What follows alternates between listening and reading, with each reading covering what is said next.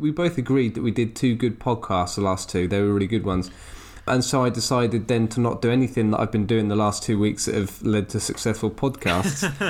And so this week I decided upon a subject yesterday and then proceeded to start doing research 2 hours ago. Yes.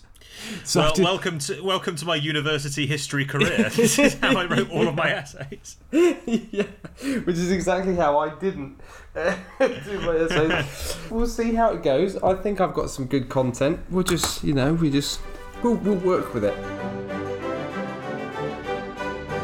Hello and welcome to That Was Genius. Sorry about our intro. If it hasn't put you off already, welcome to the podcast. Every week, me, myself, Sam, and my friend Tom talk to each other from different sides of the world about an incredible history story we've discovered over the week. There's a topic to each week, but everything else that happens is a mystery and completely spontaneous, so there's lots of swearing, lots of laughter, and a good time is had by all. If you enjoy this podcast, please do subscribe to us on your favourite podcasting app and maybe leave us a review.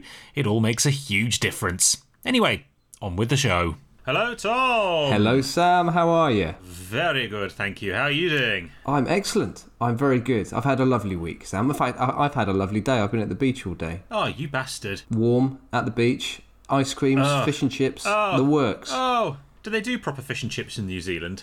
Oh, most definitely. Yeah, although fish and chips has variations, doesn't it? So they don't do salt and vinegar in New Zealand, nor do they do mushy peas. If you ask for mushy peas, they look at you like a complete weirdo. Fuck's sake. What do they have with it then? Well, they would have fish and chips, hence it being fish and chips.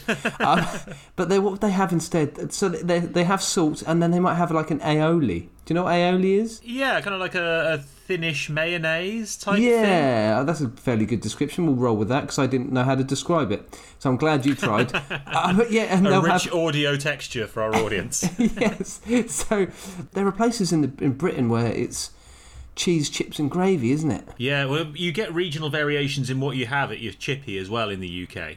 So up here, you'll struggle to find a proper saveloy, which for our foreign audience is a battered sausage. I guess it's the equivalent of a corn dog. Corn dog.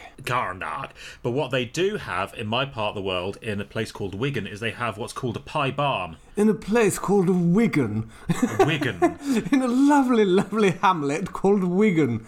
A bijou little place. It's off the beaten track. The locals love it. The tourists don't know it's there. No, what do they have in Wigan, Sam? They have what's called a pie barm, Tom. A pie barn? Have you heard of a pie barm? I haven't, but I'm imagining a barn made of pies. Close, but no banana. No, a pie barm is a bread roll. You butter the bread roll, and then inside it you put a pie. Oh, brilliant. So I almost said that as a joke. I almost said halfway through your description, but they put a pie in it. And then that was actually... Yeah, but they do. That is actually what it is. So, yep. Fair enough. So it's a pie sandwich with chips. It's like a double carb coating. Yeah. And the idea being that the bread soaks up the pie juice.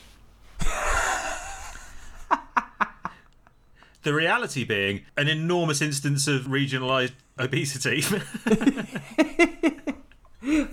Why do you... If the pie has got a really runny gravy, it's a bad pie though, isn't it, Sam? It should have just the right consistency of gravy that you can eat it without it dribbling down your chin. All right, Paul Hollywood, back to Bake Off with you.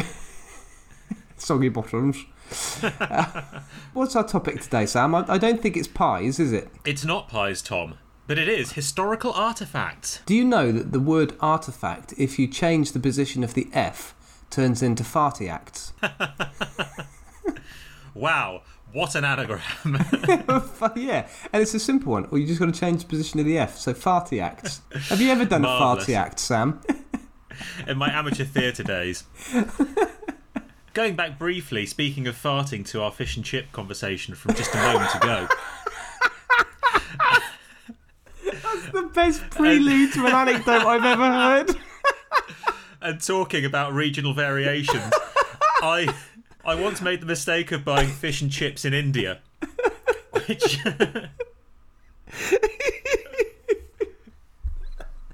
which consisted of a really weirdly battered in spices piece of fish, which was much less nice than it sounds.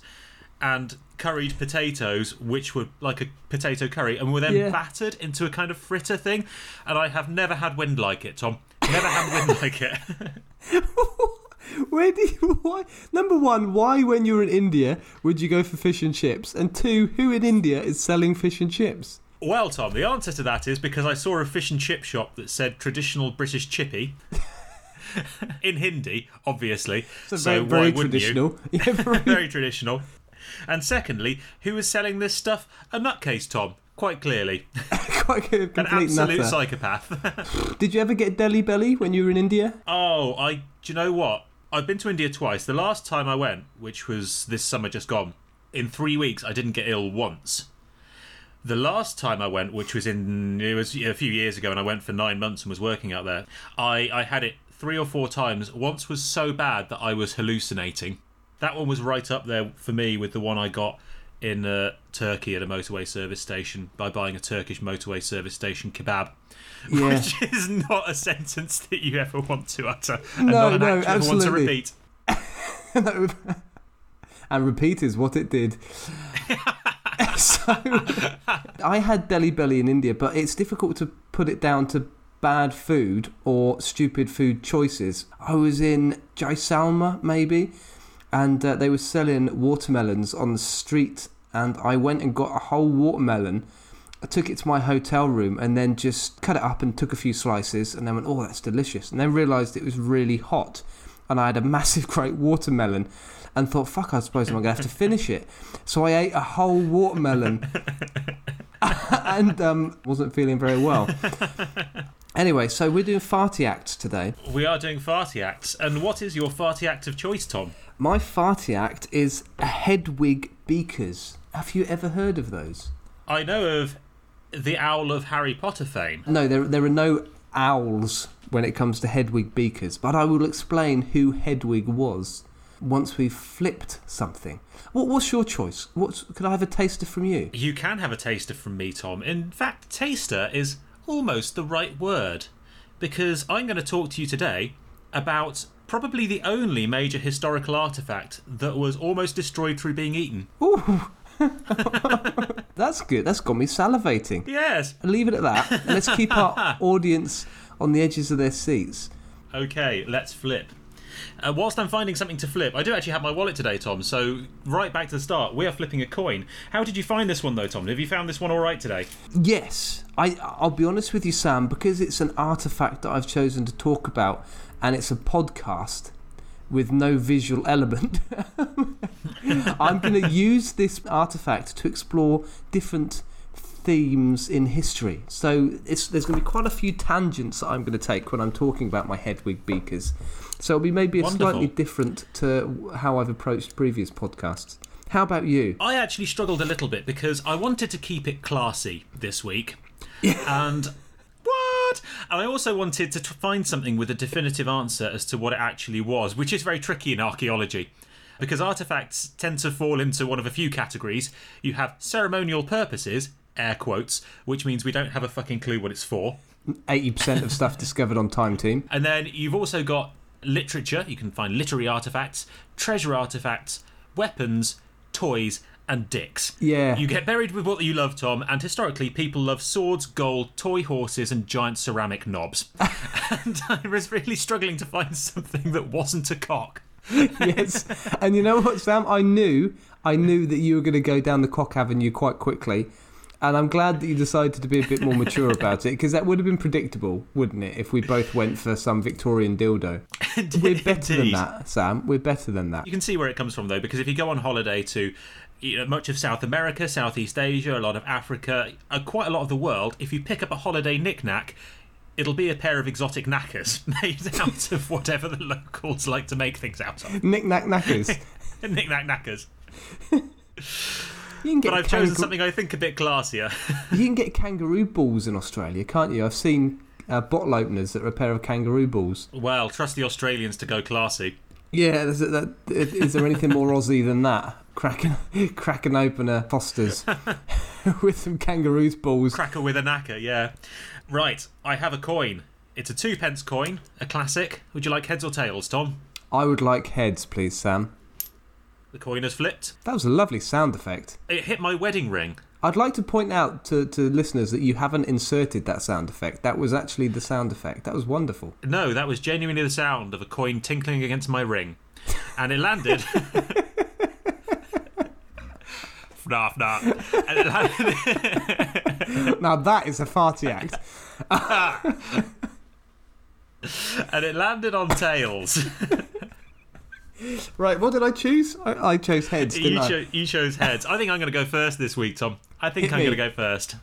All right, go for it. And I'm going to talk to you about the Shang Oracle Bones. Now, the Shang Oracle Bones, Tom, they've got a very interesting history, which is lucky, because this would be a shit podcast if they didn't. I've chosen a piece of rock from Pompeii. Well, again, it's interesting that you should mention rock, Tom. Now, the Shang Oracle Bones, as I've mentioned, are probably unique in history in being the only artefacts that were very nearly eaten. And indeed, millions of them probably were. And yet they prove the existence of an entire mythical civilization. Now, Tom, if I said, here's something very rare and valuable and very difficult to replace, let's eat it, what country do you think I might be talking about? That's right, Tom. It's China and traditional Chinese medicine. I'm with you. I'm with you. Which has a fascination with grinding up bits of rare animal, usually their dicks, to cure all manner of ailments. And the more endangered, the better, as well. Indeed. And in China in the late 19th century, people were particularly keen on what they called dragon bones. Now, dragon bones were dinosaur fossils which were ground up and were apparently very good for treating your choice of malaria or knife wounds. Which is only logical, right? Because when you eat stone, you'll be strong like stone. Facts. Yeah. How is that going to cure a knife wound? Well, it won't, will it? Yeah, but I mean, where's the logic? I mean, do you know what the logic with traditional Chinese medicine is? That you imbibe the properties of the thing that you eat. So the reason that powerful animals' penises are eaten is because it will give you strong sexual ardour. It will give you a powerful animal penis. Yes. And so I assume that it was a case of if you eat this stone fossil of a dragon, you'll be strong. Then you will be strong. Yes, like a dragon. You won't crack. I assume anyway. Who knows? All nonsense. Unfortunately, fossils were very hard to come by, and so villagers in the town of Anyang in China's Yellow River Valley, which is kind of towards central China but largely to the east, decided to substitute the fossils with various bones that they kept digging up in their fields, mostly ox bone and turtle shells. Now, in 1899, a passing antiques dealer looking for ancient bronzes ended up buying some of these fossils or dragon bones from the locals and took them to Beijing. There, he sold them to a guy called Wang Yirong, who was the Chancellor of the Imperial Academy. He was an expert on bronzes, and so he knew the dealer well. Sam, are you laughing at his name being Wang? Wang, you're wrong. Okay? Wang, you're wrong. I've got some silly names on my topic, Sam. I've got some excellent silly names today. Sorry, carry on. I'm going to absolutely massacre the Mandarin language today by trying to pronounce some names. So Wang Yirong was the Chancellor of the Imperial Academy. He was an expert on ancient bronzes, and so he knew this antique dealer well. But the story goes that he just so happened to also have malaria. And what treats malaria, Tom? Dragon bones. No, quinine. What's that? It's what goes into anti-malarials. Oh. Sorry. Was that too much of a highbrow joke for you? Sorry, Sam. I don't have a degree in chemistry, so I didn't get your joke. Well, I can tell you, Tom, what absolutely doesn't treat malaria is ground up fossils. No, but that is what Wang bought from this antiques dealer to treat his malaria. And Wang was wrong, wasn't he? And Wang was wrong. However, being an expert in ancient Chinese civilizations and culture, Wang noticed something very odd about these bones. They were covered in scorch marks and had a scoring on them similar to some of the ancient writing he'd been examining from a period known as the Zhou dynasty, which at the time was the first properly understood major Chinese kingdom. And that had ruled the Yellow Valley from around 1050 BC for about 700 years, so a long-lived and quite ancient kingdom. What had come before that was a complete mystery. There were local legends of a great and powerful kingdom, and a few very tiny scraps of bronze which seemed to be earlier than the Zhou, but really there was nothing that was known about what came before. Now, these mythical people were known to scholars as the Shang, but these bones were very, very old, much older than the Zhou. And Wang began to decode the texts that was written on these bones and realised that they were ancient divinations. They were prophecies about everything from love matches to political alliances to how to cure toothache. And what it turned out would happen is that a king's diviner would inscribe these bones with a date and a question. He would pour blood on it and then burn it. And depending on how the bone cracked, the question would be answered, and political policy was made up off the back of these divinations. So all of these Shang kings would have a soothsayer who would do this for them. Sounds like a load of old bollocks to me, Sam. It's not bollocks, Tom. It's turtle shell. Only very specific requests were inscribed onto old bollocks. Thank you very much. Oh dear, whose old bollocks? Were they still attached? Did you find an old man with really dangly balls? Well, the Shang were into human sacrifices, so who can say? Were they? Oh, okay. Entirely possible. Unfortunately, before he could finish his work, Wang got caught up in the Boxer Rebellion of 1899. Now, a very quick word on the Boxer Rebellion. It was a typical case of the West fucking over the East. Peking's diplomatic quarter, which is a Chinese capital, Peking, was home to large groups of government officers and Christian missionaries from all over the world, who were quite happily dicking over the Chinese people. They would regularly scan them, con them, steal from them, and then retreat to the safety of the diplomatic quarter when nothing could be done about it. In fact, and this is why I'm mentioning this, there was a particularly brutal group of German missionaries, Tom, who formed a robber gang terrorising the streets of Peking at night. Which is very Christian, very charitable. Dressed as monks, were they? Yes, they were. Band of robbing German monks. I feel an impression. I feel an impersonation bubbling up deep inside me. Jawohl, mein Chinese citizen. Hand over the tiger dong and no one will get hurt. There we go. Racial insensitivity towards everyone in one foul impression. Oh, very good. I'm not going to try and outdo that. Beautiful. So the Chinese government, in absolute turmoil and uproar, Western colonial influence in general, but these robbers and the actions of Western diplomats kind of egging this on, allied with a group of Chinese militia known as the Boxers. The Boxers were staunchly anti-colonial and believed themselves to be bulletproof. They besieged the diplomatic quarter for 2 months until a multinational Western force landed and proved very much that the Boxers were in fact not bulletproof. And then proved the Chinese point about Western influence by looting Peking and extolling enormous war reparations for the next 39 years. The Chinese government fled, the Empress Dowager fleeing for an long overdue tour of the provinces, air quotes, and Wang, as one of her closest advisors, committed suicide before his work into the bones was complete. 2 years passed and his son sold his collection of bones to a family friend who published a book on them, making them instantly famous throughout Chinese academia and the Chinese antiques trade. Unfortunately, no one knew where they actually came from because the antiques dealers who were selling these bones covered their tracks to keep the source a secret. So for 5 years, there was a fevered search for the source of these bones until they were finally discovered in 1908 by a scholar named Lu Zhenyu.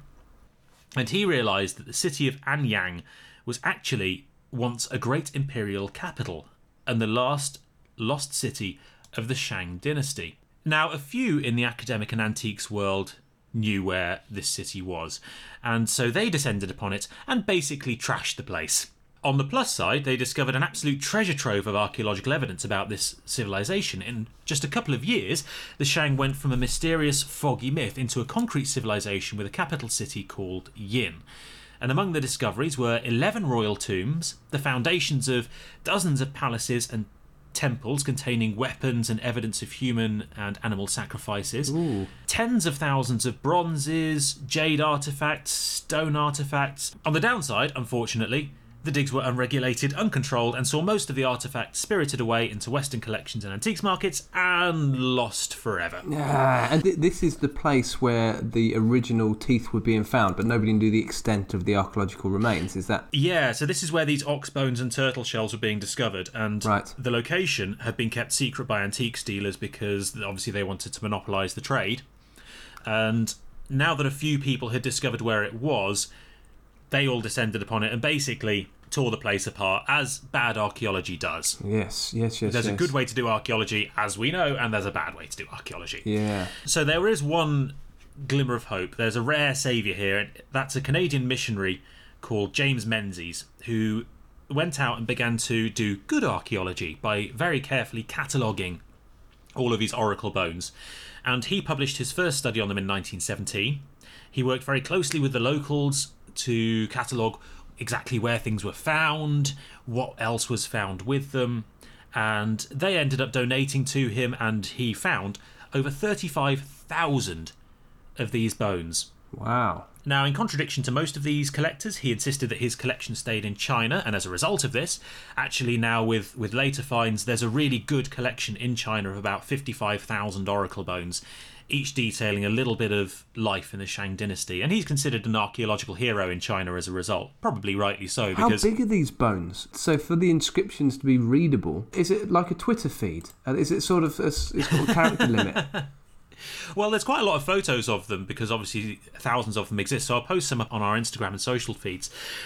But they are full turtle shells. So some of them are fragments, but some of them are as large as, kind of a foot across. Really quite big. Yeah. And what the bones tell us is that the Shang dynasty ruled China's Yellow River from about sometime in the 16th century BC to very specifically 1046 BC, when the last king died and it ended. So a fairly smooth transition from... There's about 4 years between the Shang dynasty ending and the Zhou dynasty beginning. Right. But it's a very long-lived kingdom, 600 years. They were a massive empire, ruling around 1.2 million kilometres squared, which is about the size of Peru or Mali. And I know you're going to ask, Tom, so I've done the maths. How many whales is that, Sam? Oh, bollocks, I did football pitches. Sorry, I'll see what I can convert. Oh, football. How many football pitches? It's 12 million football pitches. Brilliant. Pitch that straight away. Absolutely. There you go. Now you know what I'm talking about. And these bones tell us almost everything about this civilization. They tell us how their government worked, who their kings were. They tell us about their gods, their ancestors, what they grew, how the economy worked, their legends, their enemies, their wars. The whole lot.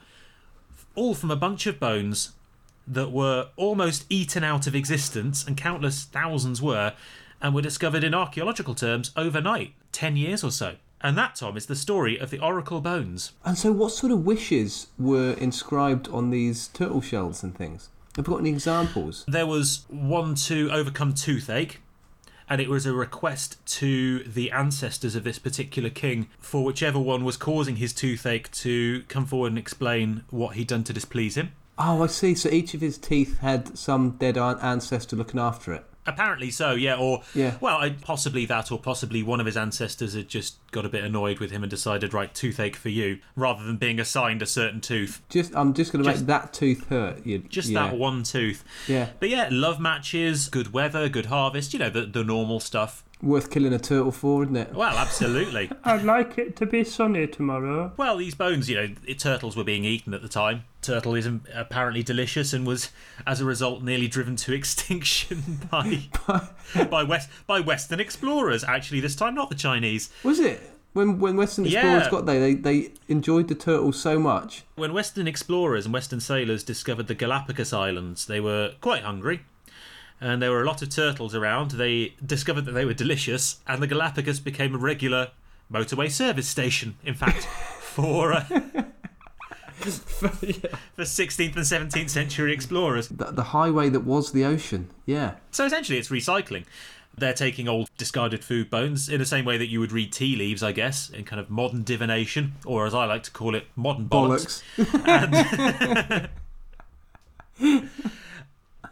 And then you'd work like that. But this is the first written evidence in all of China, and China obviously a very, very ancient civilization. They were some of the first to master agriculture, and this is really some of the first written evidence that we have from outside Mesopotamia. Very good. Very, very interesting. And it's an incredibly complete collection, other than the bits that people ate.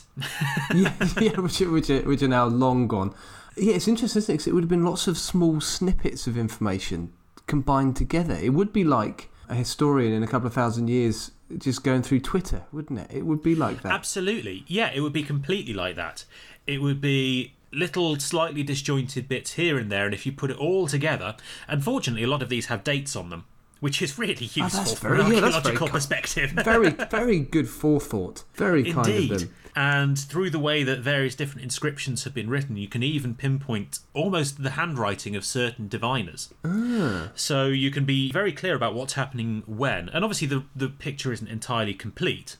But by the standards of ancient civilizations, we've got a really good picture of what's going on in the Shang dynasty and what its worries were and what its joys were and what people enjoyed. So let's go over this again. So you'd get a turtle shell. What was the other thing you said? So it's a turtle shell, or usually the hip bone of an ox. Hip bone of an ox, right. And what you do is you would carve a date and a question into it, Yeah. and then you would pour blood. Your blood or anyone's blood? Don't know. Not sure. I mean, you said they practice cannibalism, so you know. Well, not cannibalism, but human sacrifice. Human sacrifice, sorry, human sacrifice. Yeah. A bit different. So they would pour some blood onto it, and then they would put it in a fire, and depending on which way the bone cracked, That's right, yeah. it would point towards certain characters in certain parts of the question, and you would get your answer that way. What a load of twaddle. Eh?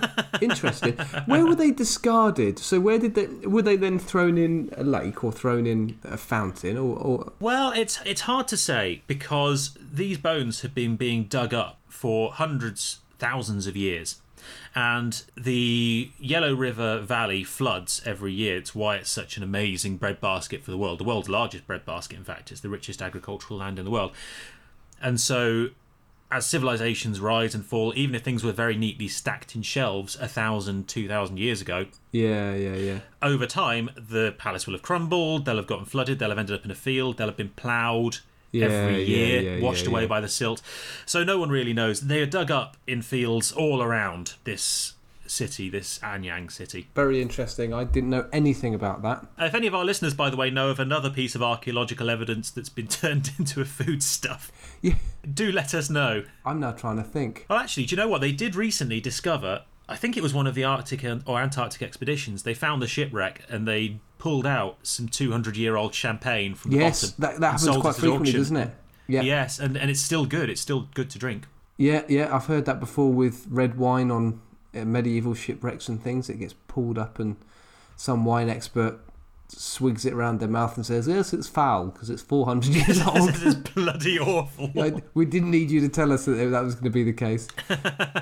Okay, well, I guess that I should receive the baton. I'm gonna shut up and I'm gonna pass my ancient ceramic dick baton over to you, Tom.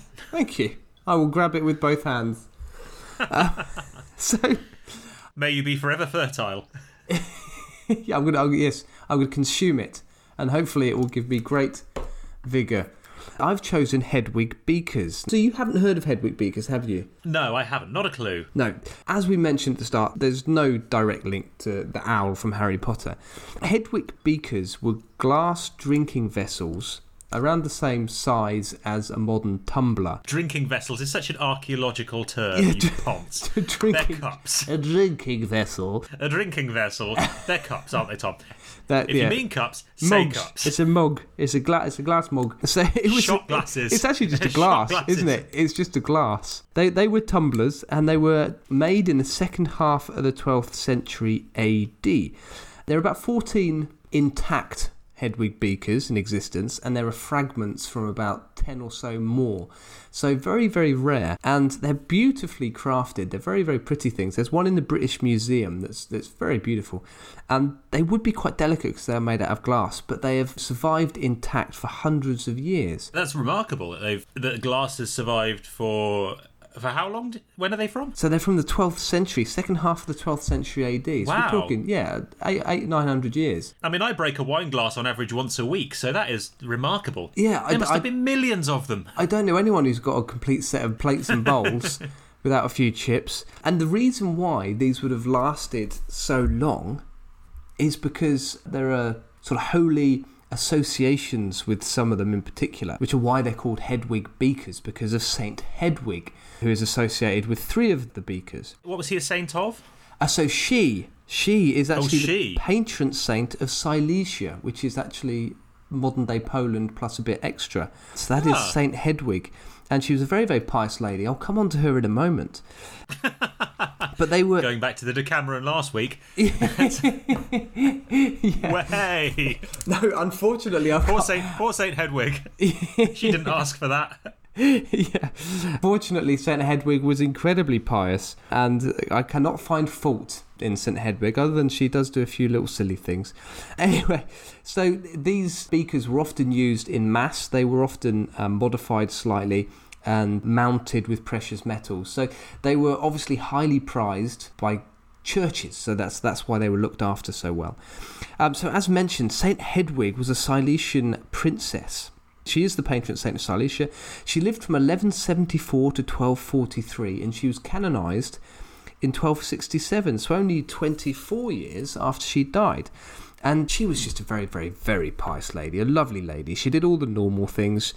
She founded several hospitals. She helped the poor widows. She helped orphans. She founded and endowed lots of monasteries and convents. Just a lovely, lovely lady was Hedwig. A goody two-shoes. A goody two. Just a lovely, lovely person. She did do things a few other slightly more silly things. She would always walk barefoot, apparently, in the winter, which is just a bit silly. I imagine Poland gets quite cold, and walking around in barefoot isn't particularly sensible. And I read somewhere that she once spent 10 weeks teaching a poor lady the Lord's Prayer. A poor and clearly stupid lady, the Lord's Prayer. Yeah. I don't know whether she was a poor lady, as in financially poor, or the person writing the sentence just took sympathy on her for having to spend 10 weeks learning the Lord's Prayer. Give us this day our daily... What now? Shoes.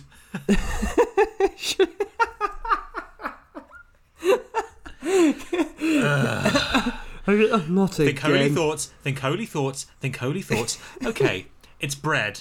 It's still bread. It's been bread for 6 weeks now. Let's try it once more, shall we? Shows. Come on, Susan. You've got this. Shows. So there's a bit of debate over where these beakers were made. The consensus now seems to be that they were made in Sicily, in the Norman Kingdom of Sicily. There's a little bit of debate, but even the British Museum that holds one of these Hedwig beakers now lists it as being from Sicily. So I think there's a general consensus that they're from Sicily. Have you ever heard of the Norman Kingdom of Sicily, Sam? I have. I do know the Norman Kingdom of Sicily. Yeah, it's probably less well known than the Normans of Normandy. Norman, are we? I'd missed that because you went fuzzy, but it sounded like a lovely song. I was singing the Wombles of Wimbledon, but I was replacing it with the Normans of Normandy. Go again, please. Because I'm hilarious. I'd like to hear it again. The Normans of Normandy, Norman are we, killing all of the Saxon kings that we find. Building Motte and Baileys and... Writing doomsday books. Writing doomsday books. Didn't rhyme, but it was factually correct. Well, that's more important, Tom. Absolutely. That's more important. So, this is my first little tangent from the Hedwig beaker, Sam, is I'm going to explain to listeners, just briefly, what the Norman Kingdom of Sicily was. It spanned the bottom third of the Italian peninsula and Sicily, hence the name, Kingdom of Sicily. It also had Malta, I think, for a period, and also territory in North Africa for about 30 years during the late 12th century, so modern-day Tunisia plus a bit more. Most people will know about the Normans. They evolved out of Roman groups of Vikings that settled in northern France in the first half of the 10th century. In 911, Rollo, who seems to be one of the main leaders of these Vikings, agrees with Charles the Simple of West Francia that he'll protect the Franks from other Viking raiders in return from the land. So that's where we get Normandy. How long do you think that Charles the Simple took to learn the Lord's Prayer? Give Give us this day our daily Viking. frog's legs. Or something else. I don't know. Stereotypically French. David Ginola. Give us this day our David Ginola. For listeners who aren't from Newcastle or Tottenham, David Ginola was a football player from the 90s and noughties. So, where was I? And thus began the second tangent of your story. Yes, yeah. And now for the next 20 minutes, I'm going to talk about David Ginola. We've got Charles the Simple. That's the first of many fantastic names I'm going to explore, Sam, in this podcast. I'm going to come on to them at the end. There are some excellent names that I've encountered when researching the Hedwig Beakers. So the Normans then, over the course of 100, 150 years, developed their own sort of quite unique culture as they merge with the native French people of Normandy.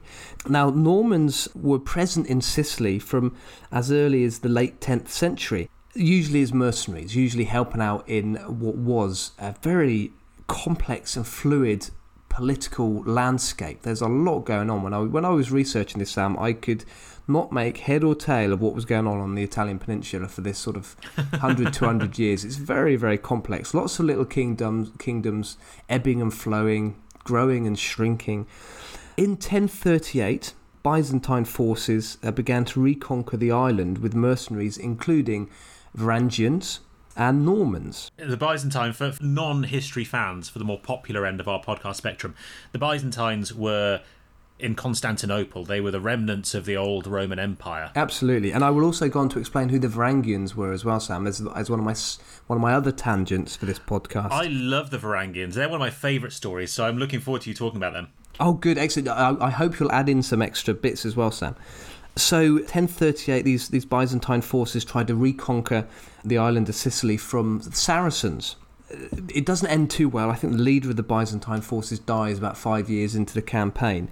And the Normans eventually just start to fashion their own little kingdoms, their own fiefdoms, and they eventually merge into this much larger kingdom of Sicily, which is a very different process to the Norman conquest of England, which was a more, what would be the word? Brutal. More brutal. A much clearer conquest. You know, there was the Battle of Hastings, and a few revolts that were subjugated, and then it was kind of, hey, the Normans are in charge.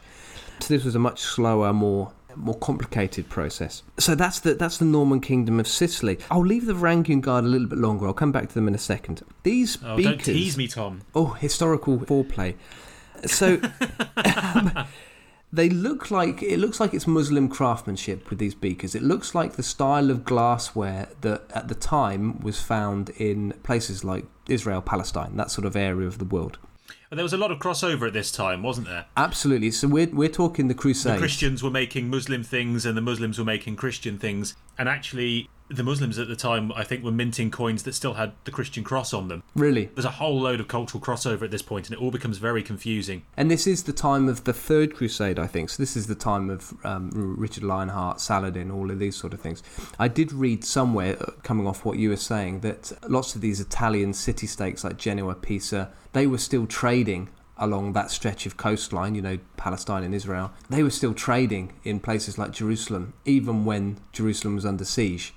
So yeah, there's a lot of cultural crossover, definitely. Oh, massively, yeah. And money talks, you know. You can you can always bribe your way through a picket line if you've got the cash to hand.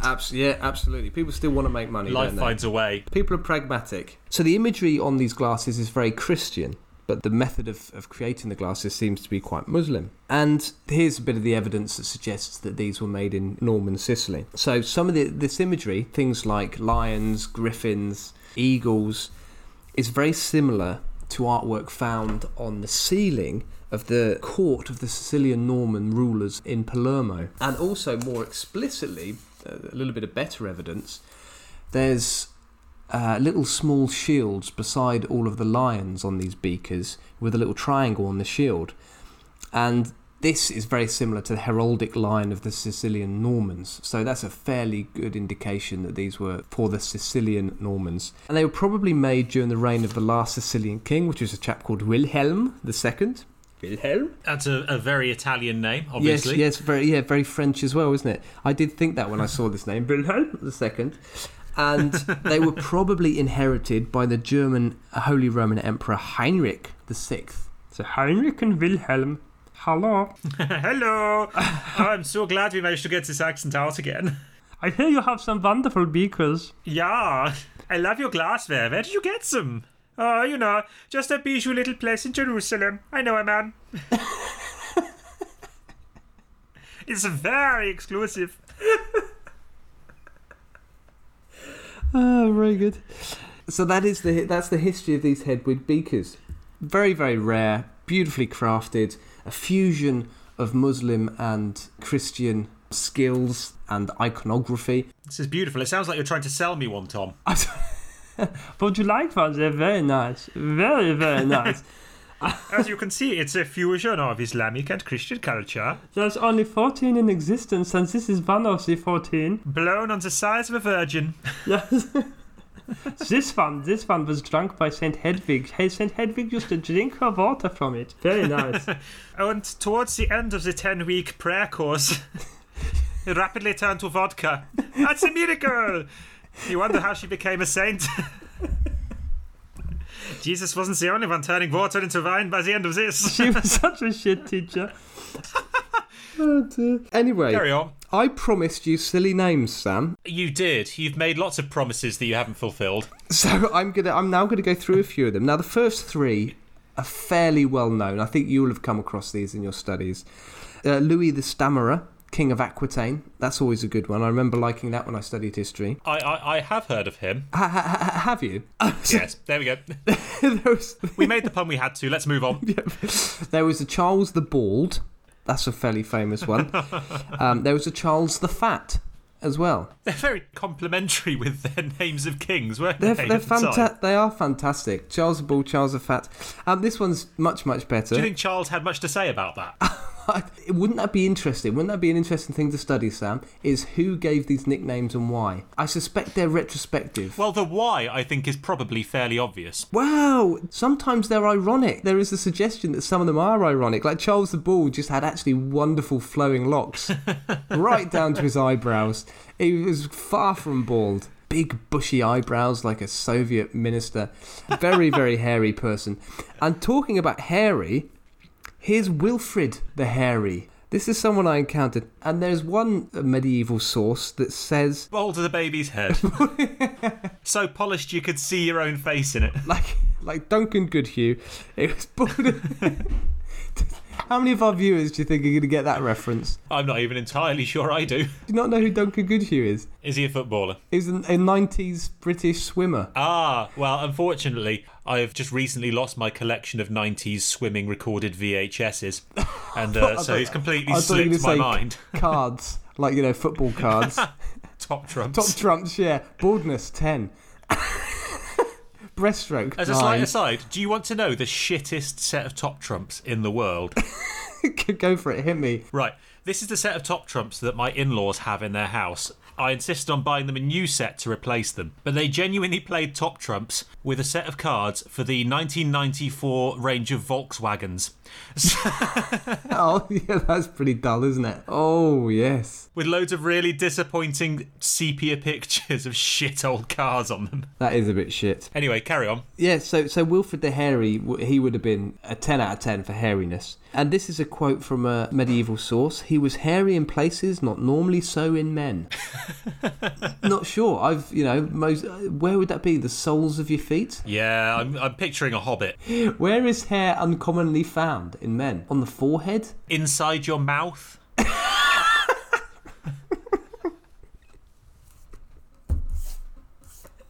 Is that because people don't look at each other's mouths rather than being there? I don't know. Anyway, the next individual, there's a William Ironarm. It's a good name. William Ironarm. Yeah. And he was called Ironarm after single-handedly killing the Emir of Syracuse. Wow. Ironarm. William Ironarm. That's a great... Tom, can you please stop ticking your pen? Am I doing it again? Sorry. Yes. I'm putting the pen to the other side of the table. Put it out of reach. Sorry. I've got plenty of silly noises I can make. Hold on. Allow me to place my hand in my armpit. Welcome to the playground as an 11-year-old. There is Henry the Bearded, who was actually the husband of Hedwig. He grew his beard as an act of piety because he also was a very pious individual. That's not an act of piety, that's an act of laziness. Well, yeah, or I'm so pious I haven't showered today. yeah. And he had hair swept to the side slightly with his beard. Fucking ponce. Worked as a barista. Yeah, absolutely. There's Boleslaw the Tall. Boleslaw. Boleslaw Good name. the Tall. Yeah, that's quite a good name, isn't it? All 2 foot of him. Yes, the ironic name. Boleslaw was a midget. We have Mieszko Tanglefoot, who was apparently called Tanglefoot because he had bandy legs. All the better for riding a horse with. They were really cruel with their names, weren't they? These medieval chroniclers. He must have been very bandy-legged for his feet to get entangled. Bearing in mind that most of the people writing this stuff were monks because they were the only people capable of writing at the time, they're being very uncharitable about their kings. They're probably the same monks that were... What were your German monks doing in China? Robbing the place. Robbing the locals. Bloody... They've got a track record of bad behaviour, these German monks. Yeah. Muggins for Jesus. We got Vladislaw Spindleshanks. Is a great name. That is a made-up name. Spindleshanks. That's a made-up name. No, I've read this. Vladislaw Spindleshanks. And he was called Spindleshanks because he had unusually long and thin legs. Like a spider. Hello, I'm Vladislaw. Blub, blub, blub, blub, blub, blub, blub. As he walked into the room. I imagine his legs appeared like 2 seconds before he did, striding into the room like just kind of rubbery legs just stretching across the room. Doors only. Here's the doors only opened very, very slightly, an inch, and he's sliding his leg into the door. He'd have wonderful, elegant shoes with a little curly bit at the end, wouldn't he? Oh, he definitely would, wouldn't he? And then the other one I came across was Conrad the Curly, who I think was one of Hedwig's children. Conrad the Curly. Oh, why do you think he was called Curly, Tom? Because he had scoliosis. Conrad the Bendy Spine.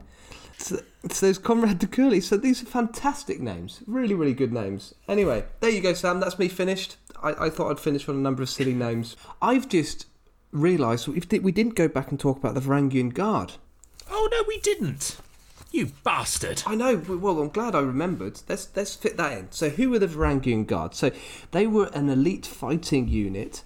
They were sort of the personal bodyguards of the Byzantine emperors. They were made up of lots of Northern Europeans, usually, not entirely, but a lot of Northern Europeans, lots of Vikings, Anglo-Saxons as well. Lots of English. Yes. What would now be English. Yes, absolutely. The emperors prized these people because they didn't really have any local loyalties. They just fought for whoever paid them. They weren't going to get caught up in any Byzantine political rivalries. They just fought for the emperor. Interestingly, at one point I read a Swedish law was introduced to stop migrants inheriting if they were working in the Byzantine Empire, and that's because so many of them were going to the Byzantine Empire to work in the Varangian Guard. Absolutely. Many Anglo-Saxons joined after the Norman conquest because they were disinherited, so they didn't have anywhere to go, so they went off to the Byzantine Empire to work as mercenaries. And here was a good one, Sam. I didn't realise, but the Hagia Sophia, which is in Constantinople, which obviously was Byzantium, in the Hagia Sophia, the big mosque in what is now obviously Istanbul. What was it? It was built by Justinian, wasn't it? Emperor Justinian originally? It was. And was later converted into a mosque? Yeah, it was built by Justinian and then bits were tacked onto it as time went on and every emperor added a little bit to it. And it's an absolute hodgepodge. It's the most architecturally bizarre building because every single emperor who came along just stuck a little garden shed on the side of it to add their stamp. It's beautiful. It's an amazing building, but it is just the least architectural thing you've ever seen in your life. Interestingly, there are two runic inscriptions in Hagia Sophia that are attributed to members of the Varangian Guard that basically say, Bob was here. Yep. So they're called runic inscriptions. It's basically graffiti. It's basically Harold Hardchest was here. See, this is what I love, though, because people think that the Dark Ages, the very depths of the Dark Ages, were a time when the world was very insular and nothing happened and everything was kind of regressing. But you did have this amazing trade going on between Northern Europe and modern-day Turkey. And it was absolutely thriving. And the Vikings went overland. Yes, absolutely. Viking traders went overland. And the journey took something like 2 years each way. Absolutely amazing. And there's lots of Viking artifacts found their way into Istanbul, and lots of Turkish and Byzantine artifacts found their way into the kind of royal regalia of English and Norman kings. And it's amazing. And you had these Varangian Guard who were completely feared because they were, firstly, enormous and and hugely bearded and looked very strange from a Mediterranean and Middle Eastern perspective. Fierce hand axes or massive axes which the locals didn't know how to use and could, cut a man's head off in one blow. And these guys were just surrounding the emperor, speaking a language that wasn't understood. And I don't know, it's debated in history whether this actually happened, but there was a city given to the Varangian Guard when it was, I think, finally disbanded, or a large number of them were disbanded, and they gave them a city called something like New London on the Black Sea. And there was this European colony there. Excellent. Wonderful. So where are these beakers now? There are 14 left. There's one in the British Museum. Oh, they're all over the place, Sam. I think they're in lots of different museums. They seem to have been split, separated, disjointed. Left around the house like so many coffee mugs. 10 or 11 different museums that they're currently in. But the one in the British Museum you'll be able to find online is a very, very good-looking vessel. Quite tricky to drink out of, though, because they've got a very broad rim. So when you drink, it just ends up spilling down your beard, which it might well be why Henry became Henry the Bearded. He probably grew a big beard so he could control the flow from his Hedwig beaker. Well, things like this, they're probably not actually designed to be drunk from, are they? Nah, they're designed to show off. Yeah. Keep buttons in and other things like that. Needles, Loose buttons. change. Loose change, yeah. Well, there we go, and I'll post up some pictures of them on Instagram as well. Which, by the way, if you are interested in following us on Instagram and seeing all of the nonsense that I post when I'm bored, you can find us at instagram.com/thatwasgenius, or indeed at thatwasgenius in the app. And you can also find us on Facebook if you search for That Was Genius Podcast, and on Twitter if you search for _was_genius. And why have I chosen different names for every platform, Tom? Because I'm an idiot. Excellent. We should probably think of a topic for next week, shouldn't we, Tom? Yes, we should. I'm wondering whether we can link it to what we've done today. Is there anything you've come across that you think might be a good topic? Dicks. Famous people called Richard. Done. Right. That's actually. Should we actually I think do we that? should actually do that. I think that's suitably random. We're going to do famous Richards. Okay, so next week's topic is famous Richards, or to put it another way, big dicks. Well, that more or less finishes us off for this week. Thank you so much for tuning in. If you've enjoyed this podcast, as of course you have, and we have very much as well, please do subscribe to us on your favourite podcasting app so you can hear from us every week. It makes a huge difference to us. And if you want to leave us a little review as well, that would be lovely. And on that note, it's goodbye from me. And it's goodbye from me. We'll see you next week.